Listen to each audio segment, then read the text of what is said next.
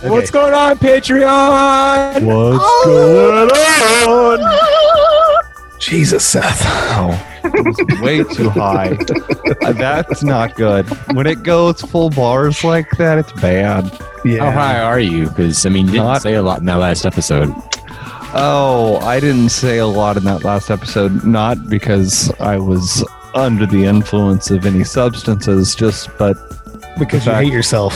I wanted to let you guys handle it. And you did a great job. And I was there. Oh my gosh, Seth. Why are you so against like the doctrine of just loving yourself?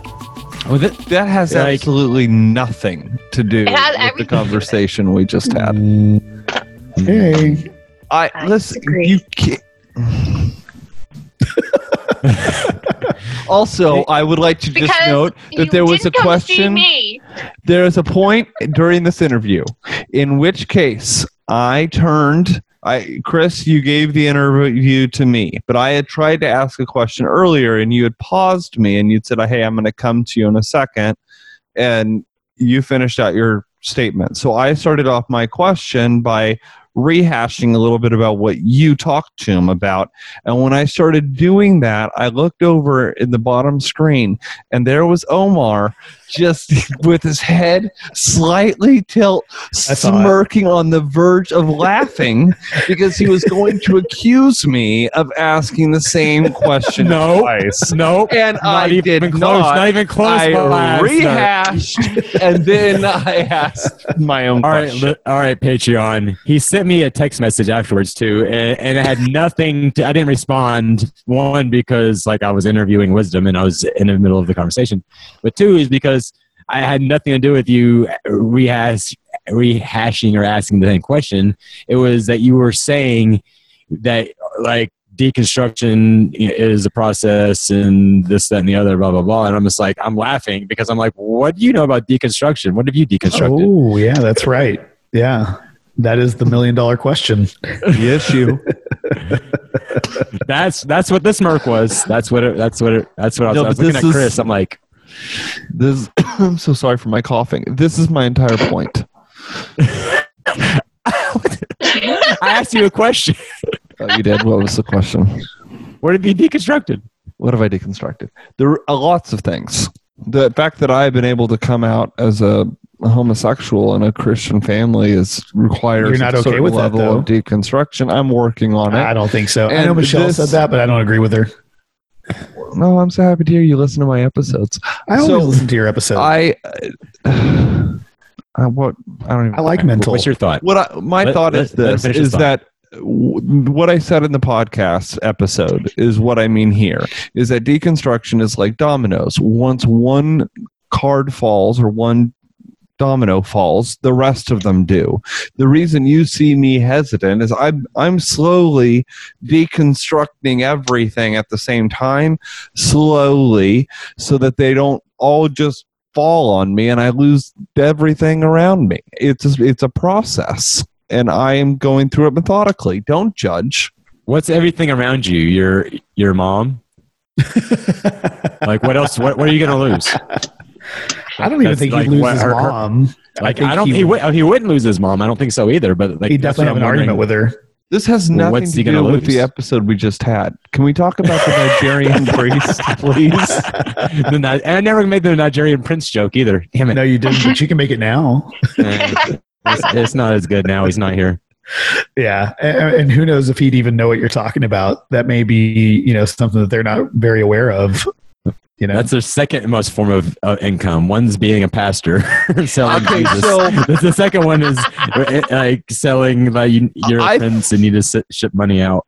I think I asked my question around that very, very poorly. But that's something I really wanted us to talk about, was the fact that Christianity overtook Nigeria, and really these people are just people with personality and charisma. They become super, super rich, and it's completely feeding off of people who are already poor, downtrodden, and broken. Like, sounds like America. I was going to say, it doesn't sound much different. I mean, you've got I don't know. Jerry I feel like it's and all these more. Other people. Yeah, but the average socioeconomic status is much higher in America than it is in Nigeria. So the impacts, I think, are potentially greater on an individual basis, Right. Yeah. financially at least. That makes sense. I mean, I think the way he was explaining how Christianity came to his nation is the way Christianity came to many, many nations. Absolutely. Like, I mean, this is the story of China. This is the story of India. This is the story of the Native Americans. Yeah. Like, Aren't I mean, we? this is how, like, I had to study the history of missions when I was working with YWAM. I mean, that's what this was. I mean, this is how Christianity has been sent. Like, just come in and tell you how you don't look like a white person, so everything you do is wrong. So change. It really is problematic. Like when you think about it, like Problematic. it is like how, and I'm not even trying to push this off on Jesus. You libtard. Because how could Jesus have ever known, that this would have happened? Because Jesus was a real person. Whether or not he's a deity, I don't care. But like, the idea that that a genocide occurred in the name of Christianity, like, is antithetical to what Christianity is supposed to be about. Like, it's so weird, I like your Christ. I don't like your Christians. Well, sure, that's what Gandhi said. But like, whenever you look at what had to happen in order for Christianity like the fact that Omar is a Christian or was a Christian or whatever, the fact that I was a Christian, the fact that anybody in the United States is a Christian happened through, on the back of people being oppressed. Like my ancestors, whether I'm talking about the Native American ones or even the ones that come from like the Nordic areas, like their religion was suppressed at some point by Christianity, because it took over and it was a political thing. And just like Wisdom said, like if you wanted to trade and like have money, or if you wanted to eat that day, like you fucking had to be a Christian. And that's sick. It's gross. You're too short to have Nordic ancestors. Fake news. Anyway, all I mean, but is I mean, I could go into that, but it's boring. So no. But yeah, no, but I mean, you made a like, good point. It's so gross. Like just 150 years ago, whatever, like Wisdom's whole community had a different type of religion. Now, were they doing stuff that was like whack, like sacrificing virgins? Like what the fuck? You know what I'm saying? Right. And like Christianity didn't necessarily take that out, but the Enlightenment, the education that came along with it did, but I liked what he had to say about that. I wish it had just been education and not religion, Yeah, that was Catholics interesting. sacrifice virgins. It's just virgin boys. Ooh. Too Come soon. How different is this whole perspective on being your own individual God and having your own dominion and really worshiping these figures? How is that any different? I can't wait than until Joel Seth realizes Osteen? that that's truth. Right. Until Seth figures it out. But it's just so like Joel Osteen like it's all about me. What is It's Joel all Osteen? about Never even me. listened to It's him. all about me. That's one of the biggest downfalls No. of Christianity No. right there. Look at the man. You He's can still tell by the selling fruit. Christianity. You can tell by the fruit of Joel Osteen that that's not correct. Remember when the hurricane came through and he wouldn't let people crash in his church? Fuck that guy. That's not love. Like he's not trying to teach that you love people and love yourself. Like he's about prosperity He's and selling making money. Jesus of Nazareth, just Exactly. like Wisdom was talking about. That's what he's Exactly. doing. He's selling these messages that are in the Bible. That's exactly what Like, he's doing. What these guys, what Wisdom's talking about, is not making a religion out of it at all. Is about finding your true self, looking inward, looking at like this circular patterns that you mentioned earlier, like looking at those and being okay. Well, this is me, instead of me trying to be like, oh, Jesus, take away me and make me more like you, like so we can all assimilate to kind of like have the same personality. It's like, let's like, no, find yourself, and that's how you're going to be able to find happiness and embrace that. And that's the only thing that's going to find fulfillment in any of our lives. So, Right. Yeah. I really like his message, and I think he's on the right track. The same with Kyle Butler. I really like where those guys are going. And like Omar said earlier in the episode, it's like, dude, you're experiencing this right now while simultaneously Kyle Butler is experiencing this over here. And you have similar ideas and similar stories. And it's like, is there a new sort of awakening happening where people are moving away from a traditional idea of Christianity and starting to say, you know what? Fuck that noise about me not being worthy to be anything. Fuck that noise about me not being powerful without Christ. Like, I am an awesome person, and I don't need some religion to fill any sort of void in me because I can fill that myself. And I think that's such a powerful message. And like, having heard those two people talk about that kind of stuff, like, it's kind of helped me figure out where I'm at, because whenever I deconstructed, I just fucking gave it all up and then said, who gives a shit, right? And never really took it beyond that to like think about what I was going to do. But I like what Wisdom said.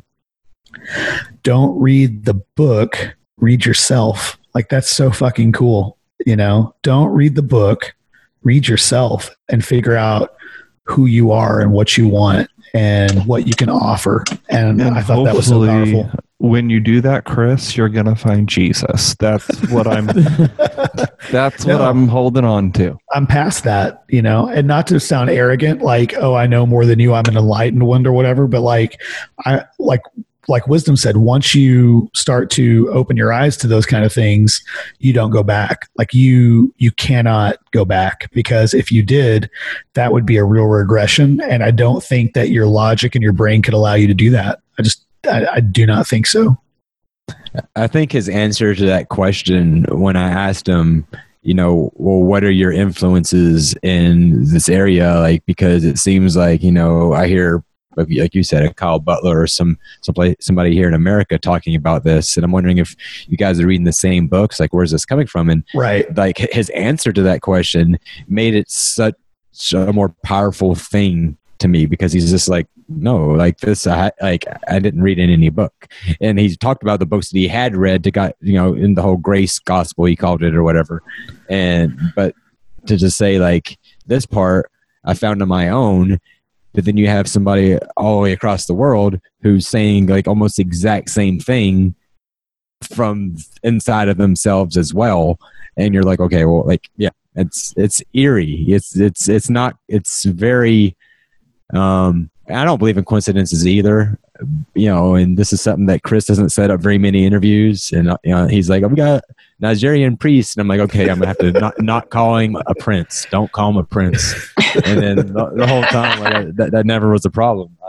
But it's just crazy to think like, so like, I don't know. Like I can't help but think that, you know, something in the universe or something's trying to speak to me. Like, I don't care about anybody else. I'm not trying to say, hey, this is, everyone else needs to hear this. I'm not saying, Seth, you have to hear this and accept it. I'm just saying, like, I needed this. I needed this type of stuff in my life to help me care and keep going and know that I think there's something more. I think it's connected. I think it's divine. I think there still is a God. I think that my growing up in Christianity wasn't a waste. I think it was like very important, very pivotal, and going to be used for the rest of my life. Like, I don't think it was a waste at all. And I think that's what he mentioned that too, is like, it was a vehicle. I would never be where I'm at now if I didn't go through what I did then. Like with the Pentecostal movement, all the different, like, desiring God, chasing after him, like seeking his face for hours, you know, like fasting, like trying so hard to see like the dead raised. Like, if I didn't go through those motions, then I would still probably be just happy going to church and calling Jesus Savior, never questioning anything outside of the box. Yeah. And I think what you're calling, you know, not a coincidence or whatever, like, I think what Wisdom would say is that is a consciousness that we are all connected that way. And he actually had a really good teaching on that, and we didn't really get into it very much, which is why I definitely promote you going and following him on Facebook and watching some of his stuff. And certainly if you're interested, check out his Patreon where he's written articles about it. And maybe he kind of avoided that because he wants to keep that, you know, behind a paywall or something. I don't know, but I definitely asked him about it twice, and he kind of like backed away from it. I'm like, damn, like that Shit, was. I'm gonna give him some money on his Patreon just for the fortune teller part of the whole deal, man. he's never wrong, dude. I I'll got some tell you questions what, to ask those this fortune motherfucker. tellers really have it hard. Like Miss Cleo. All right. Well, Patreon, love you. Thanks for supporting us. Catch you in the Marco Polo. We love you. Love you guys. Cool.